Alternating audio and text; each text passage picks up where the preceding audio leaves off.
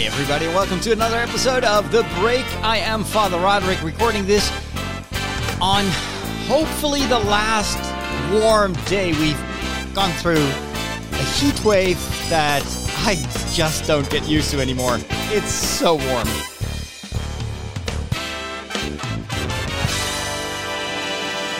But thankfully, next week it's going to be a lot cooler. At least that's what they promised us. But for now, we'll have to try to survive another warm evening and another very warm night. One of the big issues that I have with heat and heat waves like this is I just don't get enough sleep.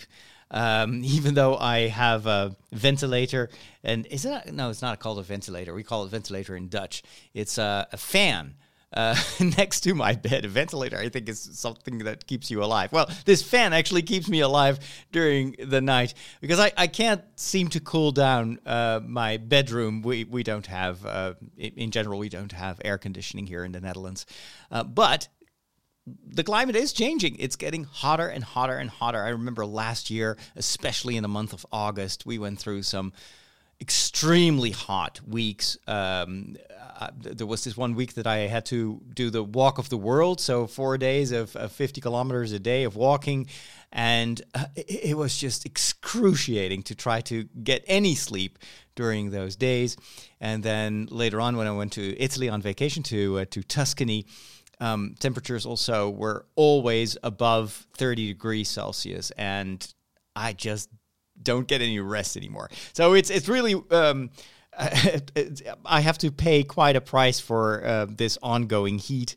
Also in my productivity, when I don't sleep enough, I don't find the energy to go sit behind a microphone or to record videos or to edit. It's just as if everything just costs me like 3 times the amount of energy that it normally does. According to the weather forecast, it is going to be a little bit cooler this upcoming week. So let's hope that will be the beginning of a summer trend. I long for these old-fashioned Dutch summers where, the general temperature is between 20 and 25 degrees and we get a lot of rain every time. And if it gets too hot, it is soon capped by a thunderstorm and then temperatures go down anymore. Otherwise, I don't know, maybe I'll have to move to, Norway or maybe the north of Scotland, somewhere where it's cool. Do you know what's going on? This is what's happening in your world. Face it, Catholics rule. We got Boston, South America, the good part of Ireland, and we're making serious inroads in Mozambique, baby. You've taken your first step into a larger world. All right. Well, it's been a busy week full of meetings and also lots of social activities with our running group. We're kind of closing let's say the first half year of training, and we did that with a barbecue, which was fun and also a bit strange because it was a vegetarian barbecue.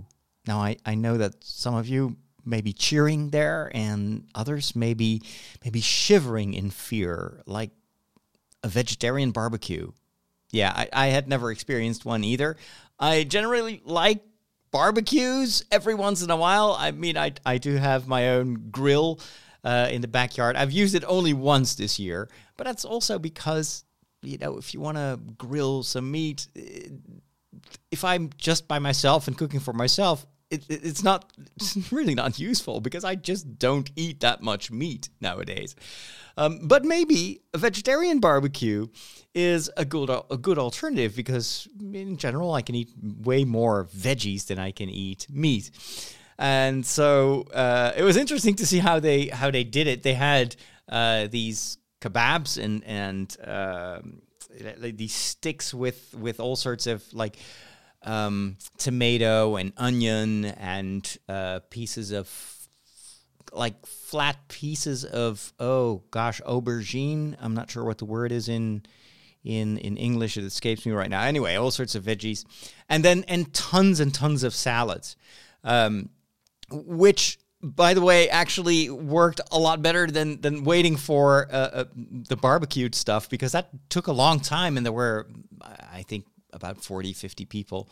So most of the time was just spent just drinking some 0% beer, because I don't like to drink alcohol, especially not when it's hot like this.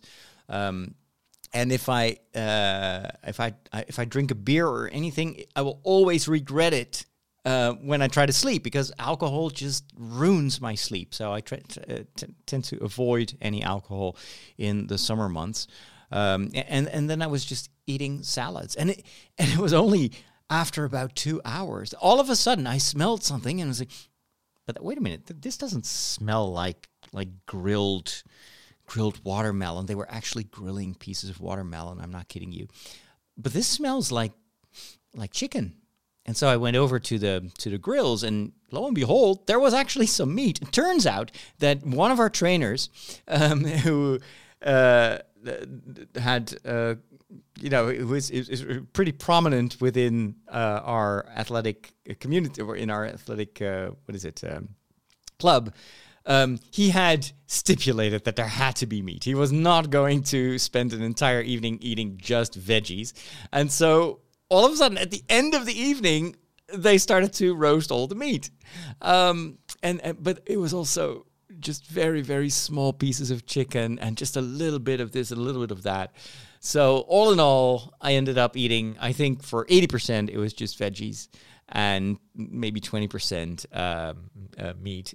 So after I came home, I was like, yeah, I had a great time. It was wonderful, but man, I really crave a real barbecue now. I really want to put some chicken or whatever, or some sausages on the grill.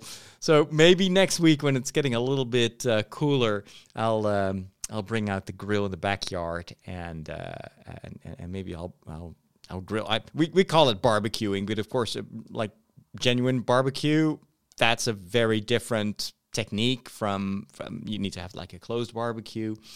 And it takes a long time for the meat to tenderize, or what is it it's basically the smoke and just the time you wait for that meat to get prepared. That gives it all its flavor and it makes it tender and juicy. But here in the Netherlands, what we call barbecue is actually just a grill. And that's what I have. So maybe I'll just grill some stuff to compensate for.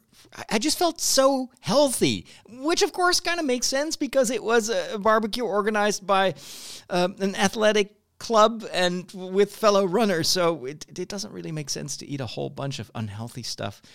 But it's just the more you feel forced to eat healthy stuff that you start to crave the unhealthy stuff. I don't know. Maybe it's just me, but it tells me that I still have a long way to go on my journey to be a more responsible eater.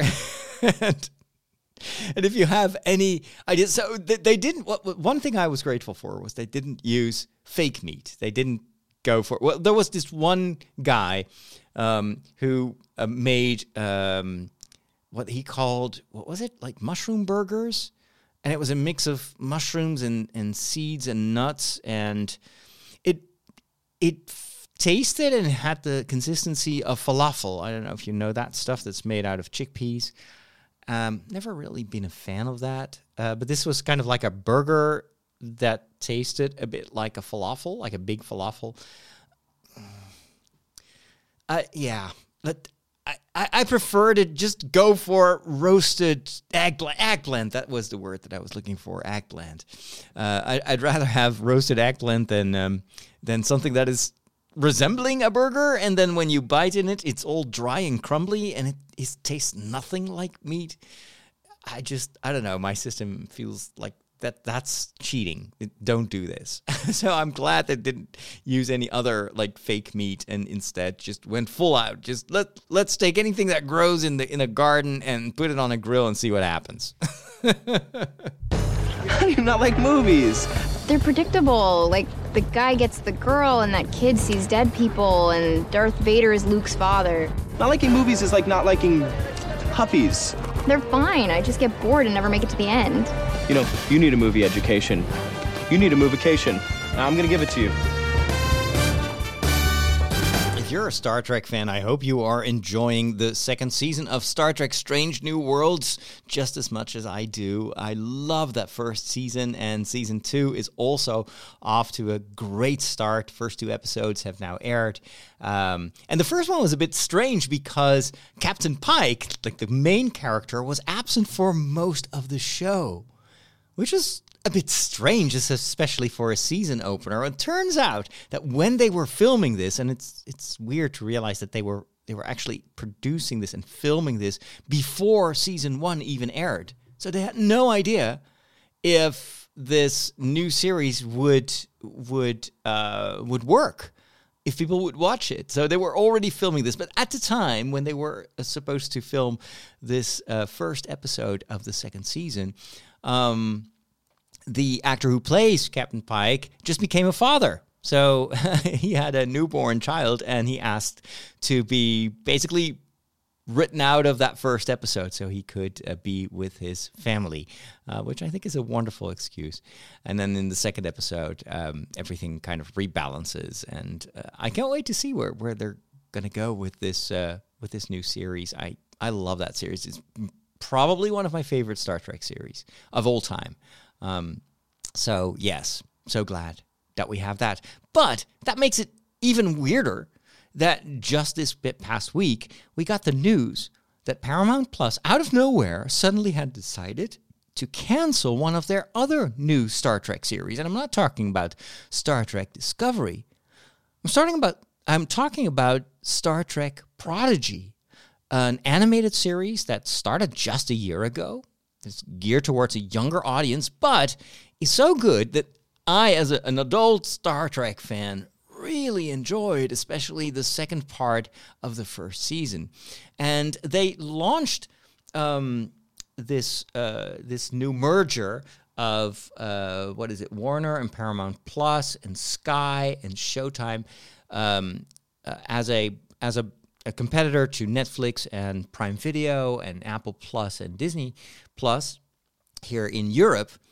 And one of the series they used to promote this was Star Trek Prodigy. They said, you're going to have Star Trek that you can't see anywhere else. And so they attracted a lot of Star Trek fans to Sky Showtime by saying, this is your definite stop as a Star Trek fan. This is where it's all going to happen. And now, turns out that it's not. And actually, they have already canceled Star Trek Prodigy. The second season was already almost finished, and they're going to take it offline, at least in the United States. So we still don't know if that's also true for Sky Showtime over here. Maybe they'll leave it on for a while. I don't know. Or maybe they're just going to take it away worldwide, globally. And this, of course, follows a trend that we've seen, first of all, with HBO Max, now called Max, where they took just some series started disappearing, like Westworld, some of their high-profile series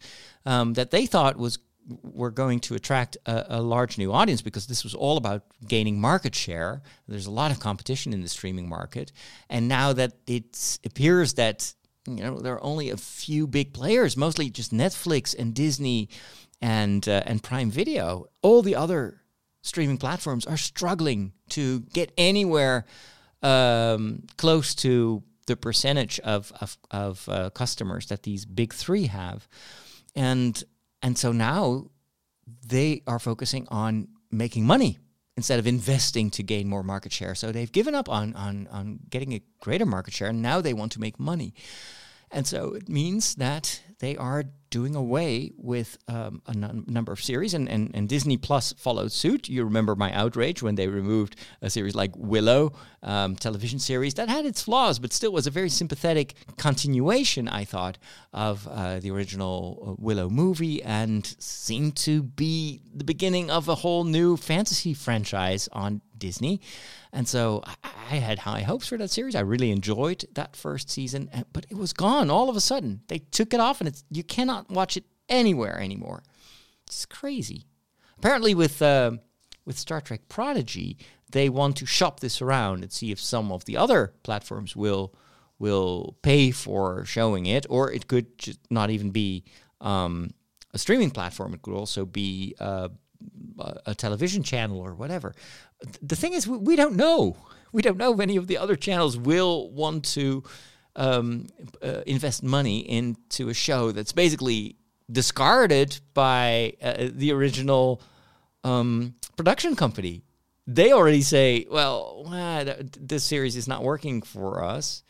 Why would another channel or broadcasting company invest in a series that the makers have already kind of discarded? It's a bad trend. And I'm afraid this is not going to be the last time that this will happen. Also because it's not just about paying residuals, which I initially thought. It's not just about paying like the voice actors in the case of Star Trek Prodigy, but or the writers, but it's also about the overall value of your platform. And so, from what I understand, the reason that Max, for instance, got rid of Westworld and ditched that entire Batgirl movie that they had already finished, and nobody will ever see it, is because then you can devaluate your platform for taxes, and you get a reduction in taxes. It's a very cynical way of, well, not really making money, but just saving money. And it must be so frustrating for people that have worked so hard on these series and movies, and then to realize that, nobody's going to see the result of their work. I hope this is a temporary trend. I hope that in the future, these companies will learn from this and will do some proper research to know what we as viewers like to see. And I hope that there will be other creative venues for this. I think the more kind of commercial these big companies become, the more it opens up, I think, a space for independent producers. This is how George Lucas got started with Star Wars. He was fed up with that mentality that it all had to be about big names and a lot of money. It was like, I just want to make this quirky Star Wars movie and then we'll see. But I want to do that on my own. I want to keep the rights on everything, and he was hugely successful. And then, of course, ironically, he sold it to one of the big players when it comes to Hollywood and worldwide media dominance. But at the time, it worked, and it was a counter reaction, I think, to the over commercial nature of Hollywood. So maybe we're on the verge of a whole new space for creators. And if you see how much technology has evolved and how now even as an amateur, you can use very sophisticated software and hardware that is on par with what they use in the, let's say, the big business movie industry. I wouldn't be surprised that over time we will see this creativity going elsewhere. And this is also a trend. We'll talk about that a little bit more in the tech section. This is also what we see happening right now in the social media sphere, where these big players like Meta, like Reddit, Twitter, all these big platforms are bleeding money, and they're bleeding customers. People don't want to engage with those platforms anymore because they feel manipulated and exploited. And to a certain extent, that's exactly what we are, because these companies make money on what we contribute to their platform. That it's not that Meta makes anything themselves, at least not on Instagram and on Facebook. It's not that Reddit produces anything. They're just hosting basically millions of free people that work for free and just continue to provide. And with something like Wikipedia, which is a nonprofit institution, I can see that why you would want to invest in that. But with Reddit, other people are making money and you don't get much in return. And so people are turning away from that. And I think the current growth of the Fediverse, which, for instance, has like Mastodon and Lemmy now as an alternative for Reddit. And there are also alternatives growing for YouTube and for Instagram. I think it's the beginning of a trend. And I think creatively, what I hope is that for television and for the world of movies and different forms of visual storytelling, maybe even for comics. Actually, I think that's already happening for comics, where a lot of comic artists are working for themselves and they just self-publish. They don't need the big companies anymore to get a following. We may be just on this hinge moment in time where 10 years from now we'll look back on this and we'll say, hey, this is, remember that they canceled Star Trek Prodigy, and just look at how much cool science fiction there is out there, which is not Star Trek or Star Wars, but it's just amazing, the storytellers, and they are completely free, and we can support them. All our money goes straight to these creators so they can make even more cool programs. Maybe I'm just being a bit of a dreamer here, but gosh, why not? Why not dream of a different type of world where creativity is no longer stifled by the desire to make as much money as possible. So anyway, Star Trek, I would say enjoy it while you can. I am still finishing this first season of Star Trek Prodigy, and I hope that that second season will be adopted by one of the other channels. Here's hoping. I also started watching Marvel's Secret Invasion, which is maybe one of the most kind of down-to-earth series. It's a much more of kind of like a spy thriller type of series.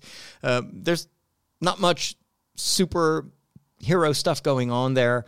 It features Samuel L. Jackson as maybe the main, the one who carries this show. There is a little bit of CGI going on, so it's basically telling the story about Earth being infiltrated by this alien race, and this alien race, it's a couple of, we've seen this before in the Ms. Marvel movie, or no, I should say the Captain Marvel. I always get confused with the Marvel. You've got Ms. Marvel and you've got Captain Marvel, right? Anyway, so these Skrulls were promised their own planet at the end of that movie, and apparently they still haven't gotten that new planet, and so parts of that Skrull race is now radicalized, and they want to take over the Earth. Basically, they want to just pick the Earth as their planet now, and the whole title "Secret Invasion" refers to that infiltration. And because these Skrulls can shapeshift, you don't really know who can be trusted, and so it also taps into our current zeitgeist, you could say, where there is so much pressure on journalism and fact finding, and what is the truth? Who can you trust? If even like presidents of big nations lie all the time, or used to lie all the time, if there are entire media channels dedicated to the proliferation of these lies, who can you trust? What is truth? And so this series, I think, is timely in that respect. I watched the first episode. It was okay. I wasn't immediately like, oh my gosh, this is the greatest Marvel series ever. And I don't know why. Maybe because of the way the first episode ended. I felt it was a bit too mundane as a story. I don't know. It just didn't grab me that much. It was also very serious. I miss a bit of that levity that for me is always such a defining ingredient of Marvel stories. But of course, it's just the first episode, so we'll wait and see what happens. And then I'm also catching up on a number of Mission Impossible movies. I haven't seen a Mission Impossible movie since forever. And the only reason that I'm watching them now, I just watched Ghost Protocol, which partially takes place I think it's in Moscow, most of it. Just like Secret Invasion, which also begins in Russia. And the Ghost Protocol, and then that movie moves to Dubai, I think. And it was okay. Yeah, it was very, very much like a James Bond movie, but very over the top. Like every 5 minutes, there is another stunt where you're like, sure, yeah, that's no. I mean, it's interesting, but and then what also struck me is that there is so much exposition before they do the stunts, because these plots have always been extremely convoluted, and so they spent like 5 minutes long telling you in advance what you're going to watch, because if you're just watching the action sequences, you probably won't be able to figure out what is everybody doing and what's happening. But this one I felt was particularly weak. It just went all over the place, and the overall story was very thin. And yeah, I don't know. I still prefer James Bond. And then I still have to watch Rogue Nation and Mission Impossible Fallout, because these will disappear about 5 days from now. So Netflix has lost the rights to showing this on their platform. It may show up elsewhere. Oftentimes when something stops at Netflix, it reappears on Prime Video. Because Amazon, Jeff Bezos, he's got so much money. He doesn't care if his platform makes money. He keeps just pouring in the millions to acquire rights and to make content, because he just wants people to sign up for Amazon Prime, because he makes a lot of money on that in general. So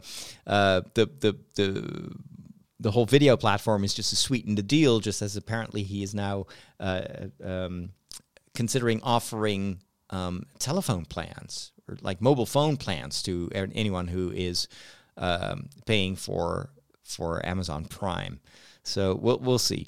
Anyway, but I just I'm going to watch these other two movies. So I'm caught up with Mission Impossible, and that's kind of my strategy now for all entertainment. So when it comes to video games, I'm like, let's first play the games that I have before I buy new ones. And I try to really go through a game before I start another one. I do that for books as well. I've got this big list of books that I started reading but never finished them. So I'm now kind of powering through these books in order to catch up with those. And I also do this with movies and TV shows. I'm even going to do it for anime. So thinking of starting my shorts back up on with my biblical commentary on certain anime series. I'm currently watching Neon Genesis Evangelion Rebuild. So it's kind of like a remake of the original television series, but it's then the story is divided over three standalone, well, not really standalone movies, but three theatrical movies, at least in duration and length, and they also changed the story partially. So what I'm going to do is I'm going to watch those and comment. And it's for part of it, it's the same story as in the television series that I've already commented upon. But I'm going back now and do even more in-depth stuff for that. And I'm also watching the what is it called? Vinland Saga, so the Viking series. And I'm going to comment on Attack on Titan. So what I do is I try to watch one of those anime episodes at lunchtime. So after I've had my sandwiches for lunch, I sit down. And usually that's the advantage of anime. These episodes are very short. They're like 25 minutes. There are a whole lot of them, usually per season. But it's just 25 minutes. And then after that, I want to sit down and just write a short 1 or 2 minute script for a video, and see if I can kind of reboot my anime channel on TikTok. And I've also seen that. So I created a YouTube channel dedicated to anime, and at first I was like, okay, this is all kind of story secret stuff. So maybe I'll just mix it with my Star Wars stuff on my main YouTube channel. But I've also started a Secrets of Anime, or I don't even know what it's called, but anyway, an anime channel on YouTube. And I only posted 5 or 6 videos there, mostly about Evangelion. And I hadn't checked in for quite a while, and now I see that it almost has 1,000 followers and more than 1,600 hours of watch time. So that, with just a few videos, that channel has grown. And I think if I feed that a little bit, it will become possible to monetize that channel. So it shows that the algorithm really favors these focused channels, which also helps me to determine what I do with my other YouTube channels. So I'm currently looking at the more kind of Catholic stuff. So the documentaries that I make, like, for instance, a series that I made about Scotland and about the old monks in the Celtic time, of Scotland. And maybe also some of the stuff that I filmed in Rome, to put that on one of these YouTube channels that I already have, but then focus that a little bit more on stuff that is interesting for people that want to kind of get the inside view of Catholicism. And I want to take people with me. I can't do that on my general entertainment channels. So maybe if I focus that on one channel, maybe even integrate some of the stuff that I do here on the show with the faith section. If I can put that all on one channel, then maybe that will start to grow as well. We'll see. But focus apparently is the way to go on YouTube, at least.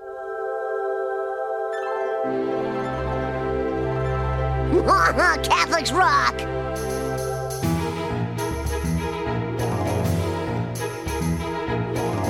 Speaking of faith, it is time for a quick visit to the Peculiar Bunch, and, well, let's talk about a question that has been on my mind and maybe also on yours. Catholics can be a peculiar bunch. No meat on Friday. Oh, meat? What do they eat? Light bulbs? And that question has to do with our common, you could say, obsession this past week for the whole submarine story. Man, you guys got more crazy rules than Blockbuster Video. Unless you've been living under a rock, of course, you've seen all the news about this tiny, small submarine expedition to the wreck of the Titanic, and it started first with the news that they had lost contact with that submarine, and then a huge rescue operation was started with people and experts from all over the world. Traveling to the place where they last had contact with the submarine, and then every time it was in the news, they said, oh, they only have oxygen for 2 more days, and then 1 more day, and then, well, our oxygen is running out, and everybody was, and then they said, well, we heard sounds underwater, and it's like every half hour, and it feels as if someone is knocking. Oh, it's a metal sound. And it all kind of fit what we've seen in movies, right? Where that's what you do when you're in trouble. You just hit the side of the submarine because your electronic equipment doesn't work anymore. So it in my mind, it made sense. It's like, oh, we're almost there. We're going to save them. And then, of course, the news broke that there had been a catastrophic implosion because this submarine apparently was not fit to go to these depths, and there's so much pressure there that the whole thing crumbled in a fraction of a second, and everybody inside that submarine died. And then later on, the news cycle continued with even James Cameron chiming in, and he said, the moment I heard about them losing contact with the submarine, I already knew that it was over, and so we've been basically watching a PR operation for the last couple of days. There was no way that these people were going to be saved. And I watched a PR expert commenting on TikTok that was what she also immediately said. Like, the moment the news broke, she said, what you're currently watching is not a rescue operation. You're watching PR damage control. They just follow the book on this. It's for her, it was obvious that there was no hope, and turns out she was right.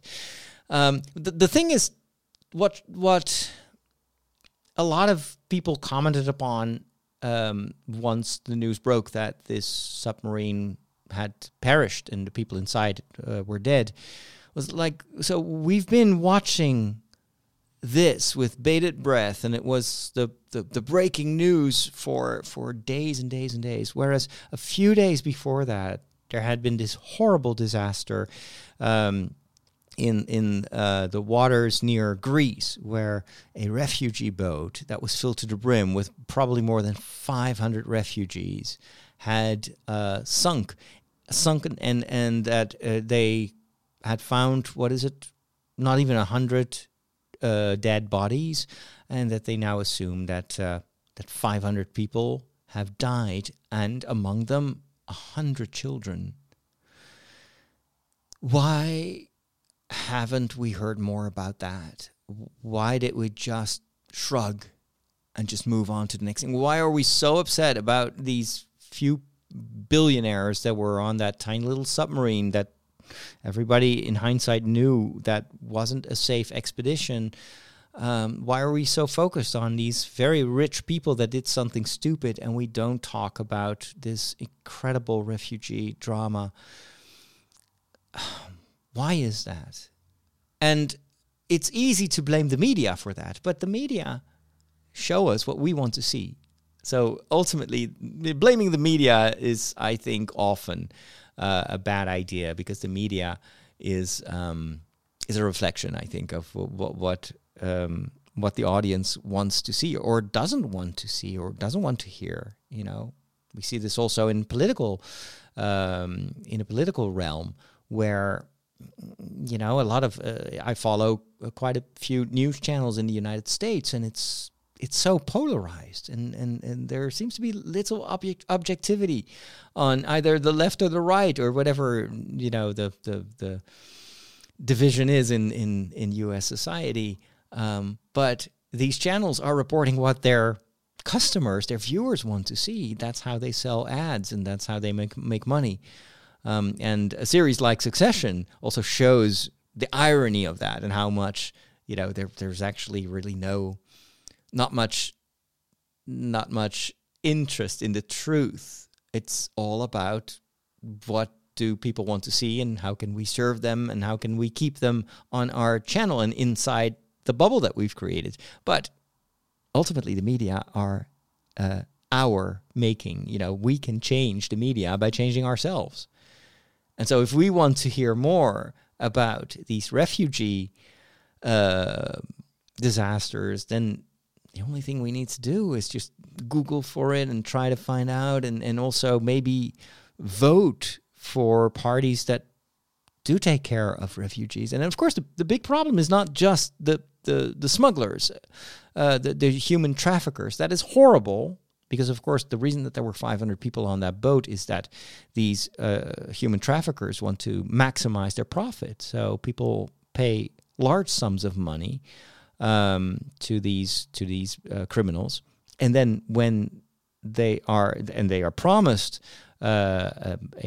a ship that will bring them to mainland Europe, only to discover on the beach that there are actually going to be like 5 times more people on that boat than is going to be safe, and there's no way back, because these criminals are armed and they can't be trusted, and then it's too late, and then stuff like this happens. But of course, the big problem is not just the traffickers. The traffickers take advantage of the situation in the countries where these refugees come from. And that's ultimately what we can influence as rich countries. We have the power, the political power, the economical power, to change for the better the situation in those countries, if we really want it. But oftentimes we don't want it, and we just close our borders, and we build walls, and we push these boats back into international waters, because it's easier to just try to repel these refugees as if they are vermin and insects, rather than invest in our diplomatic and economical power to make sure that these people don't have to flee their country. And that's the real problem, of course. It's and a lot of these political situations are here because of greed of these Western countries that are making a lot of money in those poorer countries, and sometimes have it's advantageous to maintain corrupt governments in place, because that's how you can make quick deals, and they're easy to manipulate. And so there's a lot of hypocrisy in the way that we think about refugees and about the international situation. So why do I talk about this in the faith section? It is because the Catholic Church has a lot to say about these things. And it's not always welcome in the debate. Oftentimes the church is told, even by its own members, to just shut up. That's not your business. You could talk about prayers and liturgy and just stay in your lane. But that is not how the Catholic Church works. The Catholic Church is about values and not just about beliefs. It's about the way that we make choices in every aspect of our life and not just in the religious sphere. And so the Catholic Church has always spoken up about social justice, about poverty, about a just balance and a just distribution of resources. You only have to look at what Jesus does, how he is always with the poor, with the sick, how he distributes himself food so that everybody can eat, not just the rich. And his constant dedication to the people in the margins of society is the blueprint of what the church later on was called to be, and has not always done that. If you look at church history, there are lots and lots of times where important leaders in the church were corrupt and were also tempted by power and money and influence and sin. But there's also always been this corrective movement in the church where the church has always renewed itself and sometimes has really repented for its negligence of those social questions. And I think today that is just as important as it's ever been. And one of the things that I really appreciate of the Catholic Church for the last, let's say, 10, 15 years is this emphasis on these big global issues that we're struggling with, and not just about religious stuff, but that we talk about climate change and the consequences of climate change especially for the poor and for the countries that suffer the most from the way the climate is changing.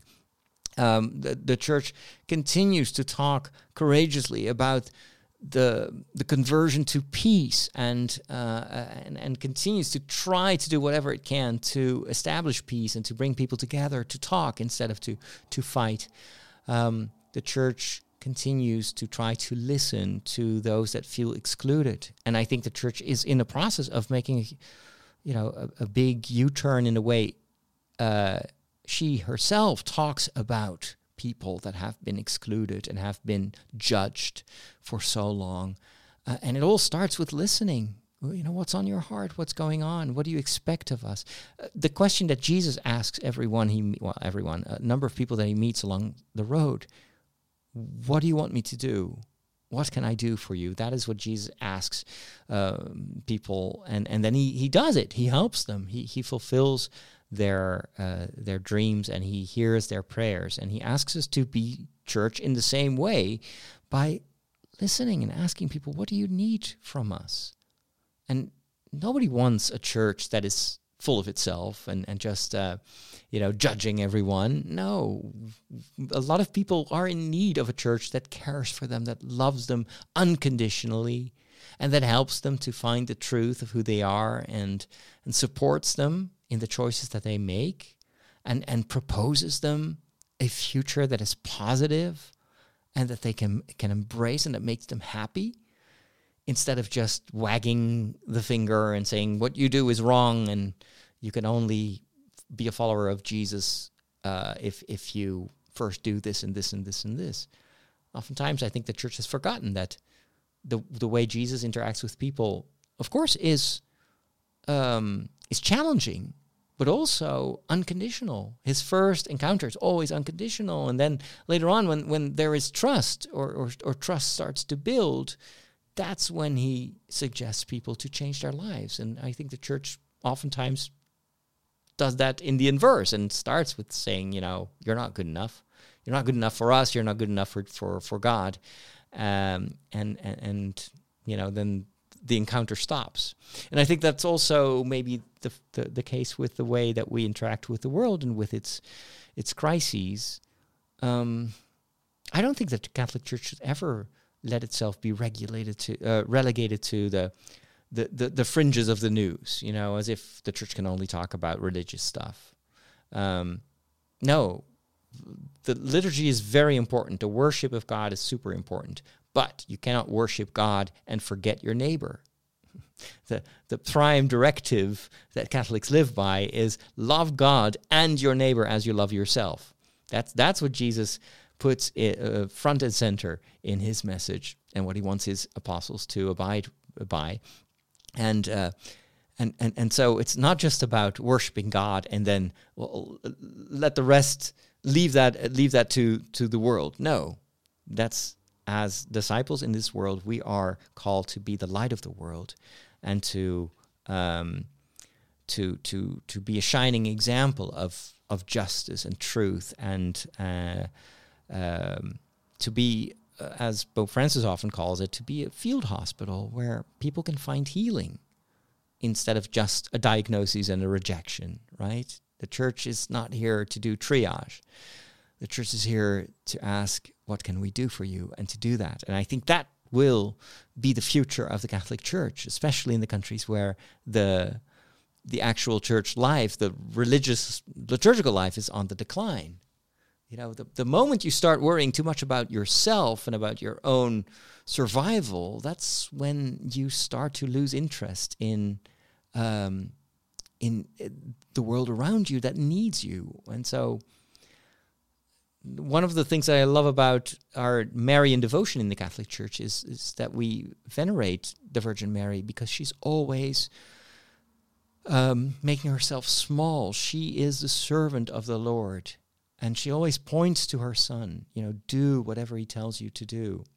So she is very powerful in bringing the sorrows of the world, not just religious problems, but they have no wine. There's nothing more practical than that. But she brings it to Jesus, and she points people to Jesus, and she encourages people to do what Jesus tells them to do. Well, we know what Jesus tells us to do because it hasn't changed since the times that he sent his apostles on their mission. Just go out there, go to the people, heal the sick, cast out the demons, raise the dead, free people that are imprisoned, feed the hungry, clothe the naked.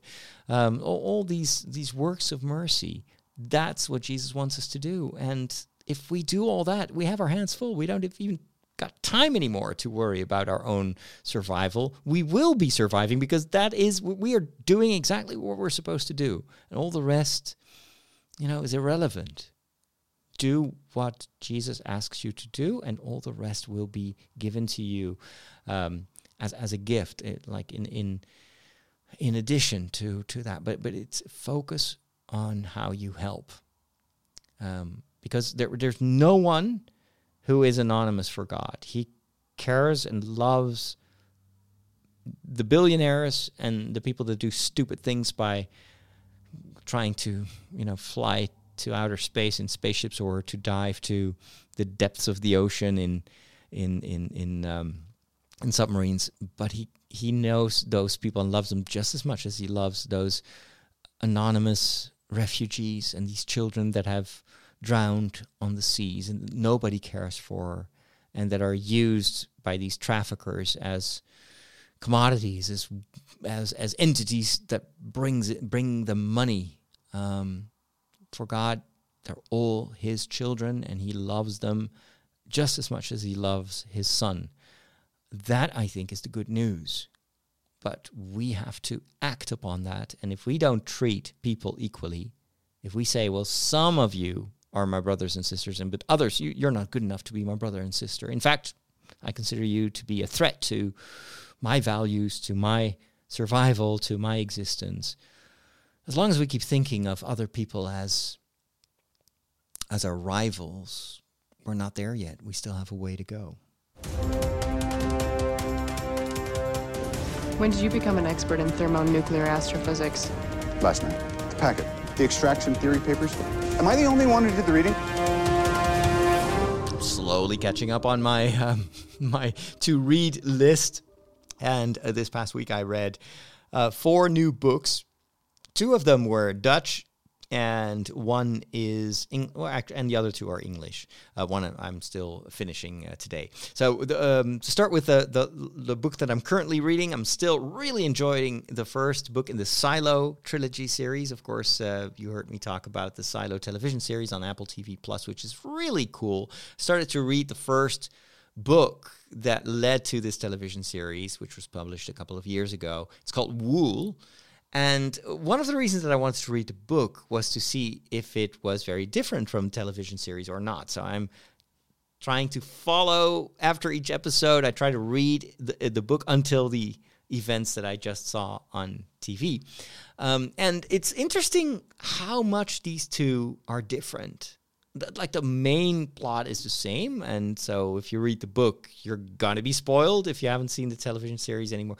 But I think the TV series takes that creative liberty and uses it in a very good way by rewriting some of the characters, by also sometimes completely changing the chronology of events. Sometimes it changes the gender of certain characters in the book. So a grumpy guy, old guy becomes a slightly less grumpy old lady, etc., etc. And I think what the TV series does in a superb way, and in that respect I think is much better than the book, is the way it builds up tension in every episode. And it makes it amplifies certain events that are not that important in the book, but it just gives so much emotional payoff in the series. And they do that in such an amazing way, especially now that I've read the book, or that I'm reading this first book. I can see how much they added value and quality to the TV scripts. And it's a real fun way to read the same story in two incarnations. And it gives me even more respect for the original story, and also for the way in which the writers that are currently, of course, all on strike, how much TV writers are essential to moving something from the realm of books to the realm of television shows, because it's a different medium, it's a different language, and so sometimes you have to change things. This is why I fear for the reboot of Harry Potter. If they're going to do a television show that's going to adhere strictly to the books, that may actually not be very good.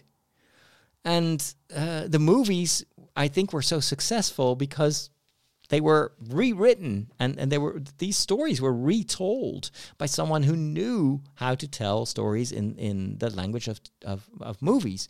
And J.K. Rowling with the Fantastic Beasts series has shown that is not her forte, not at all. It doesn't surprise me that these movies really didn't work in the same way as the Harry Potter movies. And so I don't know if she's going to be super in control of that reboot. We may look at 10 years of failure, and everybody's going to compare these TV shows to the original movies and say, it's not working. Maybe the best way, what I would advise, is do what Star Trek Prodigy did, or do what Disney did with the Clone Wars. Turn it into an animated series. And then you can become much more literal. It's a different dynamic. And because it's animated, you won't have that comparison between the actors that everybody has embraced so much over the years in the original Harry Potter movies and their namesakes in this TV show. I think they should just do it as an animated series. But maybe that's just not going to bring in enough people, because unfortunately, there's still this idea that if it's animated, it's for kids, which I think it's not true. And the more I'm watching anime and I start to study that particular art form, the more I think that no, animation is actually it's just a language. You can make animated stuff for kids. You can also make it for adults, and every genre is represented in anime. So why wouldn't that work for Harry Potter? Anyway, Silo, or Wool, the first part of the Silo trilogy, I would recommend it. The second book that the two Dutch books that I've been reading were, one is Profession Adventurer. It's written by Kees van der Spek, who is a filmmaker or actually a television program maker, who has worked in conjunction with a very famous crime journalist for years, who unfortunately was killed by one of the criminals that he was exposing. But Kees van der Spek has also made a number of series by himself. And in those episodes, he usually travels the world to expose crooks and people that are, swindling other people out of money. And in this book, he gives an insight in how these episodes came about. And it's always a joy to read stuff from fellow television makers. And it's very inspiring to see how they come up with stories and how they sometimes have to salvage situations where nothing goes according to plan. And for me, it's oftentimes super recognizable. I was like, yeah, oh my gosh, I so recognize it. You come home and you have a lot of footage, but you have no story because you're the main person that you were going to interview was not there, was not available, or something went wrong, or you forgot to turn on your microphone, and then you have to save that episode in post-production. And so editing is super vital. But also gave me a lot of ideas on how to become a better filmer on location, because a lot of what he does is whenever something is about to go wrong, he just, with his crew, thinks about, so how can we salvage this? And they turn that into part of the narrative, whereas I'm always thinking, oh, I'll fix it in post, but then I give myself so much homework afterwards to salvage the material that I have. And I think this learning from this experienced program maker was definitely helpful for my future endeavors in television. The other book I read is about the life of a long-distance runner who's originally from Somalia, but was raised here in the Netherlands. He's called Abdi Nagiye.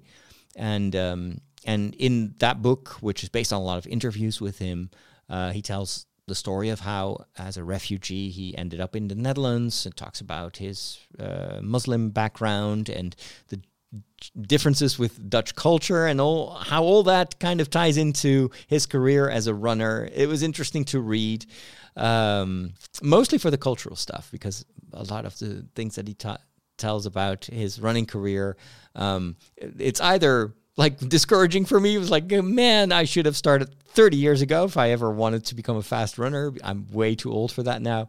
But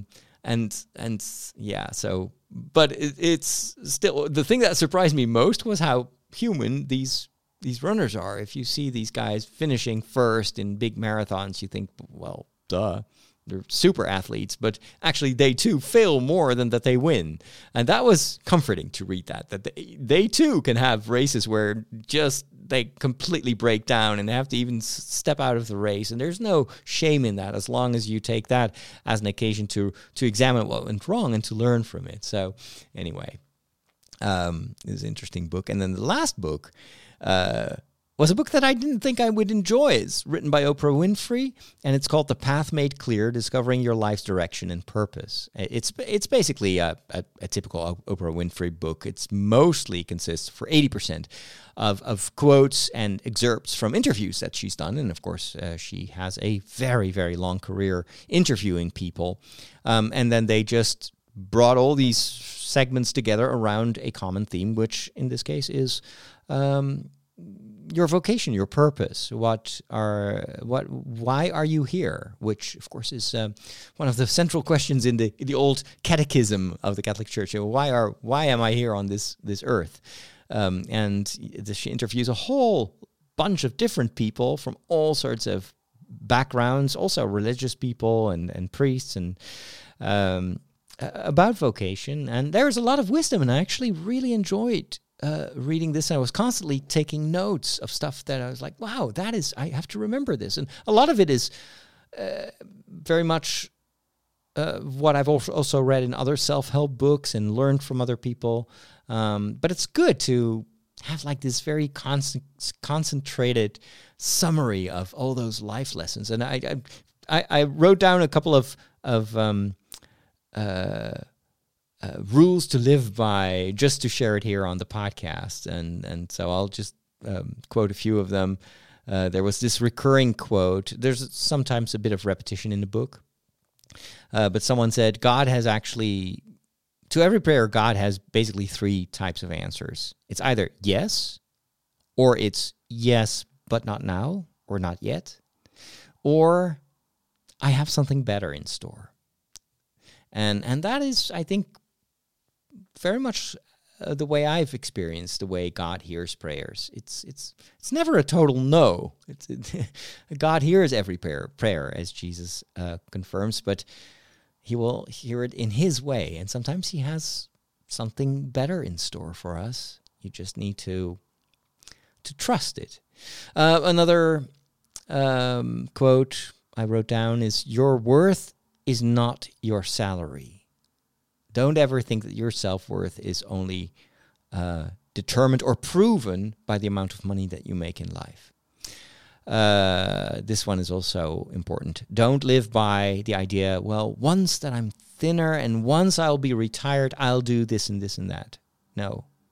You never know what's going to happen, and you step out of the current moment. The grace is in the here and now, so live in the here and now. Don't think it's only waiting at the horizon of your current situation. Make the most of every moment in your life. Related to that, don't fight or mourn the fact that you are getting older. We're all getting older, but embrace it as a gift. That's certainly how I've always tried to experience the process of growing older. It never bothered me. I don't get upset. It sometimes makes me a bit anxious. It's like, oh my gosh, I can't believe how quickly time goes by. And am I truly doing what I need to do right here and now? But overall, I think the older I get, the more I love it, and the more I grow in wisdom, and the more I have to share, because I learn so much by growing older. So it's a grace, it's a gift. See everything that happens as an occasion to grow, even the bad stuff. That's another good one. I like this one as well. People will not always remember what you said or what you did, but they will remember how you made them feel. Think of your favorite teacher in school. It's not about what they taught you, but it's how they made you feel. It's how they made you excited and passionate about what they were teaching, or how they treated you. This one is good too. Creativity is not something you have to work for, but it's something you let flow through you. I like that too. Sometimes I can be in this creative rut where I'm thinking, oh man, it's so much work. And then the moment I let go, the moment I don't see that as just something I have to do or I have to force myself to do, and I just let this creative process take a hold of me, that's when I become much more creative than when it's just work. So turning your hobby into your work is a dangerous way of leading your life, because the moment your hobby turns into work, it may not actually be your hobby anymore. You may not enjoy it anymore. This one is also good. Find your happiness not in what you possess, but in how you help others in life. So life is not about stuff, about money. It's about what you mean to other people. And then this one also, we are often so afraid that we won't have enough that we're constantly stockpiling, instead of realizing that we can live out of the abundance of what has been bestowed upon us.